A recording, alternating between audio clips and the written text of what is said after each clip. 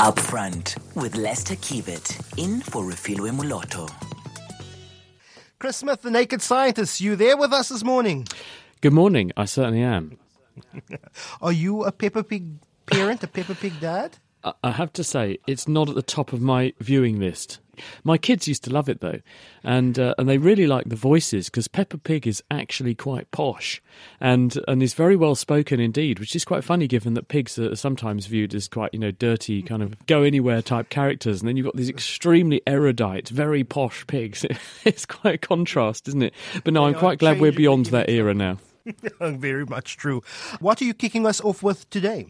Well, for me, I think one of the most poignant things of the week, because it kind of says pushing the boundaries, it kind of says taking us into new frontiers, was the announcement this week that Victor Vescovo, the American explorer, made it deeper than anyone's ever been before. And I don't mean psychologically deep. I mean as in to the deepest point on the Earth's surface. He got to the bottom of the Challenger Deep in the Pacific. And the depth he got to was so deep at 11 kilometres that actually you could have stood Mount Everest next to him and Mount Everest would still have been a kilometre underwater. It's just awe-inspiring. But the really poignant thing about his mission, which took him 4 hours to get that deep down, and the pressure down there was about 1,000 times the pressure that one encounters at the surface, was that alongside 3 new species that had previously not been described before living down there, so the ocean floor is teeming with life, there was also a hunk of plastic. And they knew it was plastic, and they knew it was definitely of human origin because it had writing on it. And it really focuses your mind to think that the detritus that we're spitting out all over the planet's surface is making it into places that we haven't even been to yet. And we pay a lot of attention in sort of these bulk plastics, the straws, the plastic bags. I think what's also is a concern is sort of this micro or nanoplastics, that sort of comes from the fibers of our clothes, the microfibers of all our industry products. And that then also finds itself into the food that we eat via the fish. And that is also having an effect, not just the plastic that we can see, on the ocean surface. But the plastic that we can see turns into that plastic you mentioned that we can't. And this is the other concern, because plastic doesn't naturally rot away because nature hasn't had long enough to evolve a way to attack the chemistry that's in plastic. That's why it's so resilient as a material. But when you put lots of plastic in one place, like in the ocean where you've got plastic bumping up against other bits of plastic, or you expose plastic to ultraviolet radiation, so plastic just left on the land surface exposed to the sunlight, this does break apart the particles and it reduces macroplastics into these micro and even smaller nanoplastics. They can then wash into the sea where, because they're made of plastic and therefore they're oil in origin, they like to bind to other oily chemicals.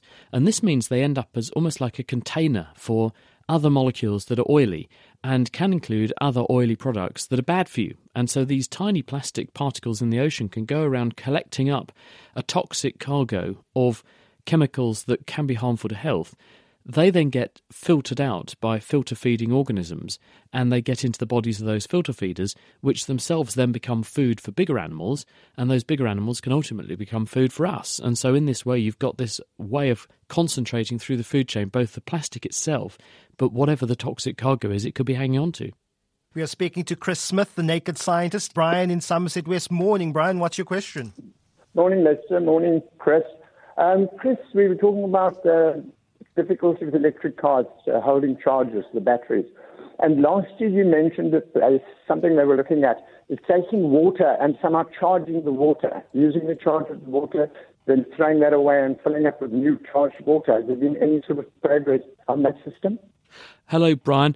You have a very good memory. And in fact, it wasn't water, but it was a particular compound of tungsten at a very high oxidation state. And the inventor of that concept was Professor Lee Cronin from the University of Glasgow. And about a month ago, I was in Edinburgh for the Edinburgh Science Festival, and because Glasgow's down the road from Edinburgh, Lee Cronin, who I've been talking to for years, came and took part in an episode of The Naked Scientist, and we discussed this. And the concept he invented, and that they're pushing now, is that rather than have very heavy batteries, which actually end up weighing most of the mass of a car, you have a fuel tank containing a charged electrolyte based on a material like his clever tungsten in a high oxidation state. You use the energy from that liquid And then when you need a recharge, rather than changing a very heavy battery, all you do is you open a tap on the bottom of the fuel tank, drain out the now depleted liquid and recycle it, and close the tap and fill the tank back up with a pre-charged new fresh electrolyte. And the other great attraction of that approach is that because most of the infrastructure around fueling cars consists of forecourts with infrastructure to push liquids into cars, then actually this really strongly aligns with what we already have on tap, as it were, to power cars. So it could be relatively easily deployed compared with trying to put cables and things in instead. Now, this sort of technology takes a really long time to develop it to a point where it's industrially scalable. So you're not going to see this in a car tomorrow, but it shows that scientists are making important steps towards solving one of the biggest problems we now face. Because what is holding back technology, and especially transport technology, is power. Because in the same way that the lithium-ion battery was a step change for giving us mobile devices, because we went from devices that were the size of a house brick down to things that would slip easily into your pocket thanks to better batteries, we're not there yet for the kinds of batteries and the kinds of power demands that you need to power a vehicle. But it's getting there. All sounds great, promising. I hope they do well with it. Thanks, Chris. Thanks, Brian. Thanks so much, Brian, in Somerset West. Chris, Lucy is asking, why are our beds cold when we get in it at night? Surely they should be room temperature. Well, of course, remember that you slip out of your clothes, which have been in contact, Lucy, with your skin, and so you've warmed your clothes, but the room temperature is significantly lower than the temperature of you. Your body temperature is about 37 degrees C. So when you first slip into the bed is at room temperature, but it feels cold because room temperature is colder than you are, and the close, intimate contact between the bedding and your skin means that initially the bedding, because it's colder than you are, takes some energy away from your skin surface to warm up the bedding. But the key thing about good quality bedding is that it's a poor conductor of heat. So it doesn't feel cold for very long, because as soon as it gets a little bit of heat into it, the heat can't go anywhere, so it stays close to you, and pretty soon the bedding is giving as much energy back to you as you're giving to it. There's a dynamic equilibrium, so it stops feeling cold.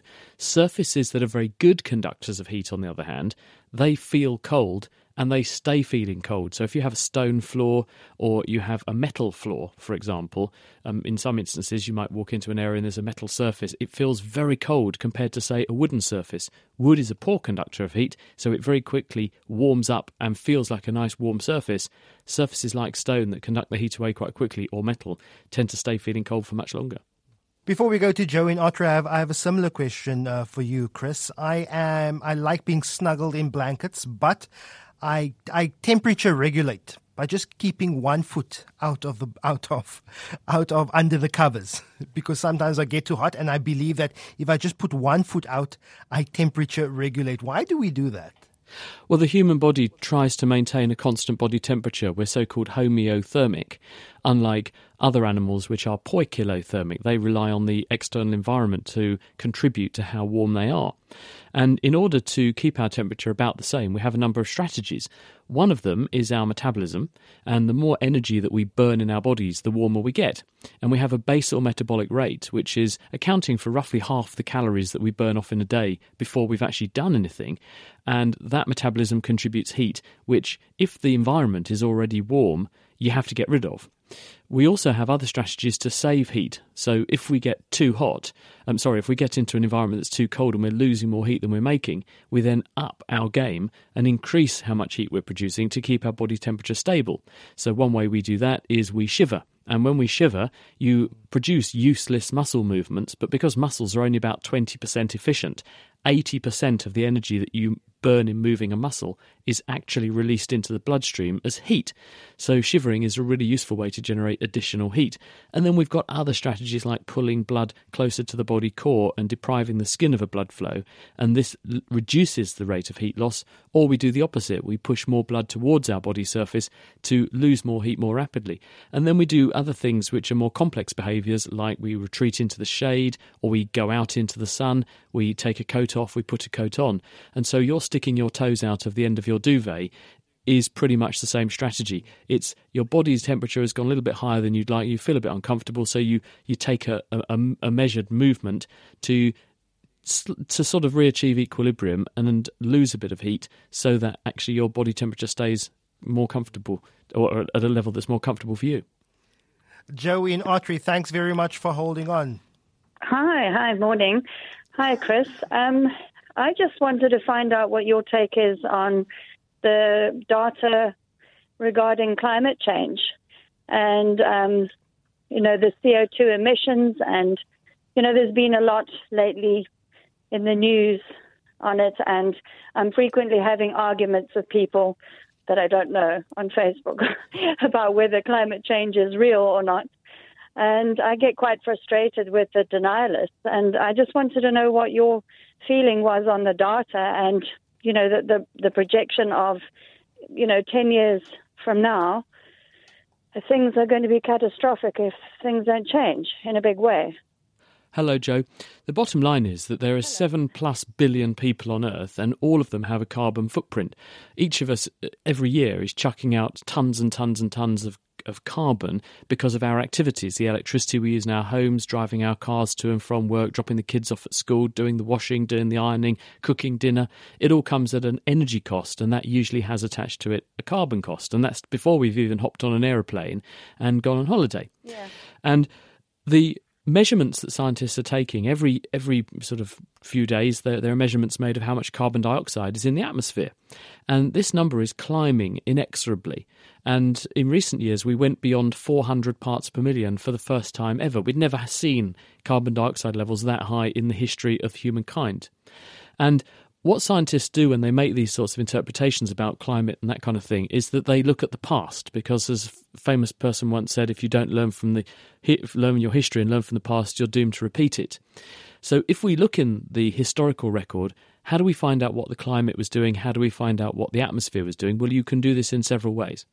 One way you can do this is you can look at ancient rocks, because written into ancient rocks is a chemical fingerprint of what the weather was doing, what the climate was doing, what the temperature was doing, because there are different amounts of different isotopes or chemical forms of things like oxygen, which is in water, of course, which are preferentially incorporated into these cycles at different temperatures.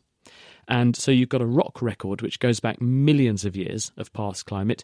We also have a more recent snapshot where if you drill down into the ice of Antarctica, which scientists have done, collecting cores of ice, a kilometre down or more into the ice, this records a timeline because we know how fast the ice is forming in Antarctica.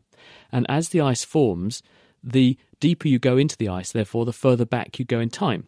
And trapped into that ice are tiny bubbles, which are effectively a time capsule of what the atmosphere was doing when that ice was laid down. So we can work out, based on how deep the ice is, what time back in history this corresponds to, and we can look at that sample of the atmosphere, and we can then work out what the rainfall was doing, and therefore what the temperature was doing based on that sample, and we can make projections about what the relationships between different gases and different chemicals in the atmosphere and how that affects Earth's climate.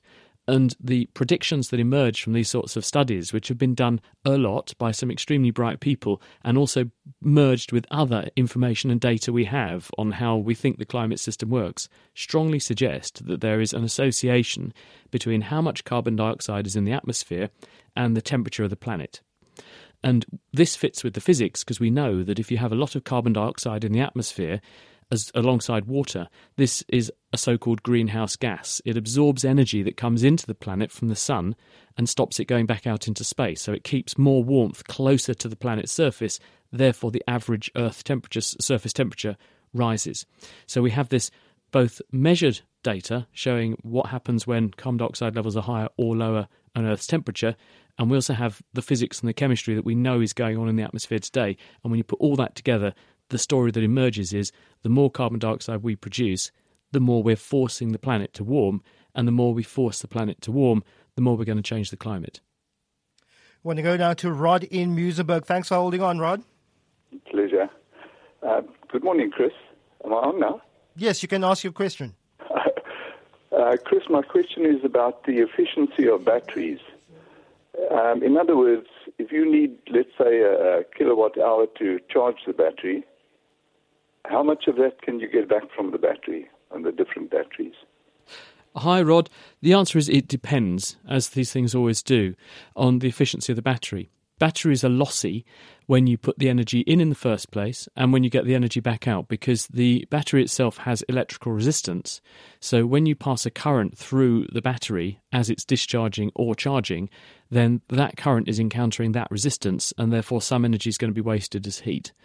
The batteries we have these days are pretty good, actually, but they still get hot. If you're running your computer on your lap, which actually we're all told now we shouldn't have our laptops on our laps, contrary to the name, because they can make, especially if you're a man, they can make your lap too warm, and this can be bad for your sex life in terms of stopping your sperm production. So don't do that. But if you feel the underside of your computer when it's working quite hard, where the battery is, the battery will get warm.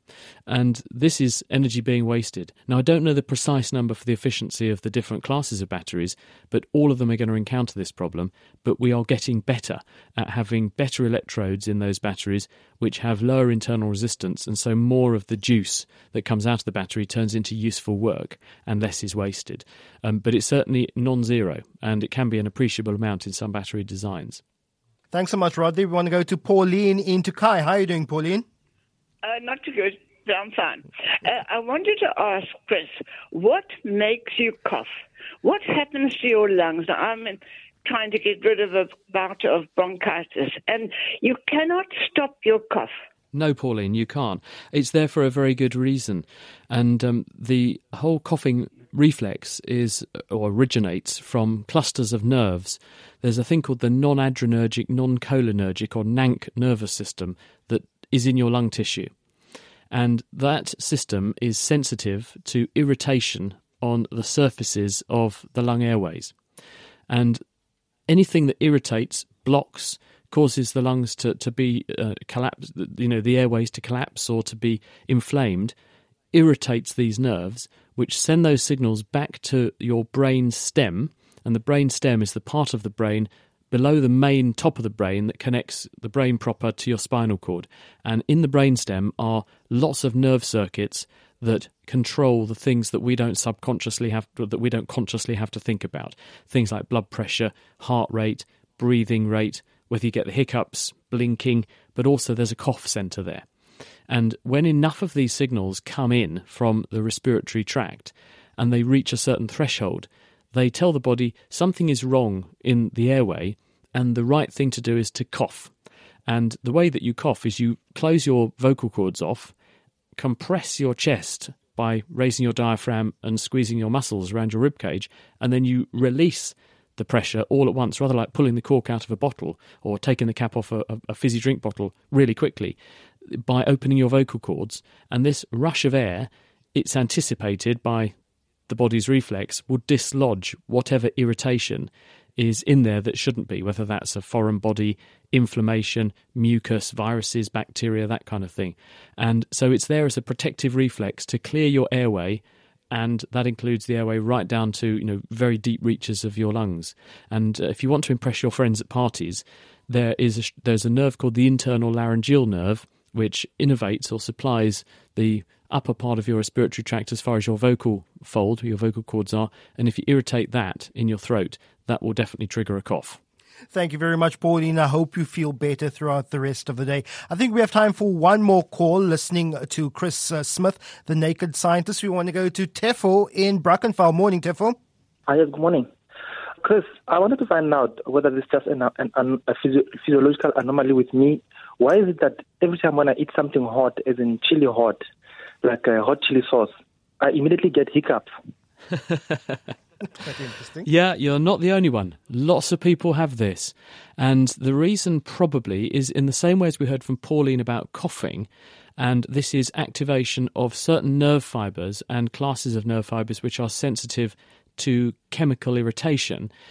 Chili contains the chemical capsaicin, and capsaicin powerfully activates a certain class of very fine calibre nerve fibres called C fibres and A delta fibres.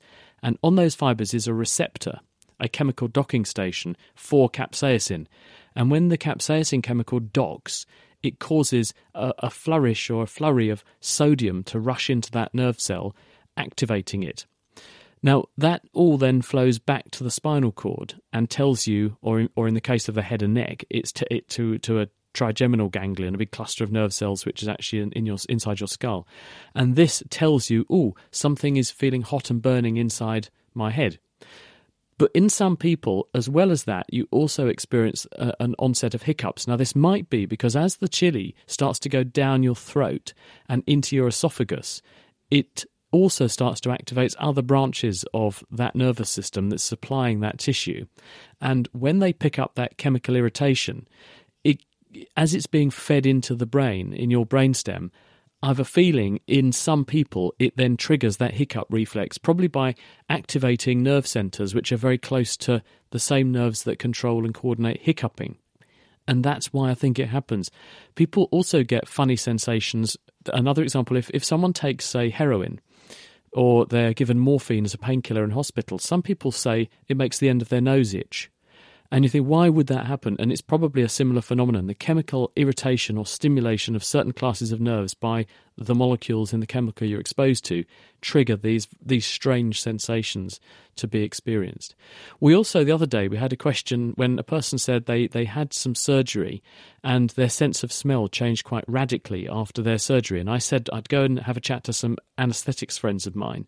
And so here I am doing due diligence. I'm back 2 weeks later having spoken to my anaesthetic friends, and they were very surprised by the suggestion that the sense of smell should improve so appreciably in people who have had operations and tubes up their noses and things, because in their experience of their patients, most people say the opposite. So those people who got a sudden improvement in their sense of smell, you were very lucky, and treasure the memory.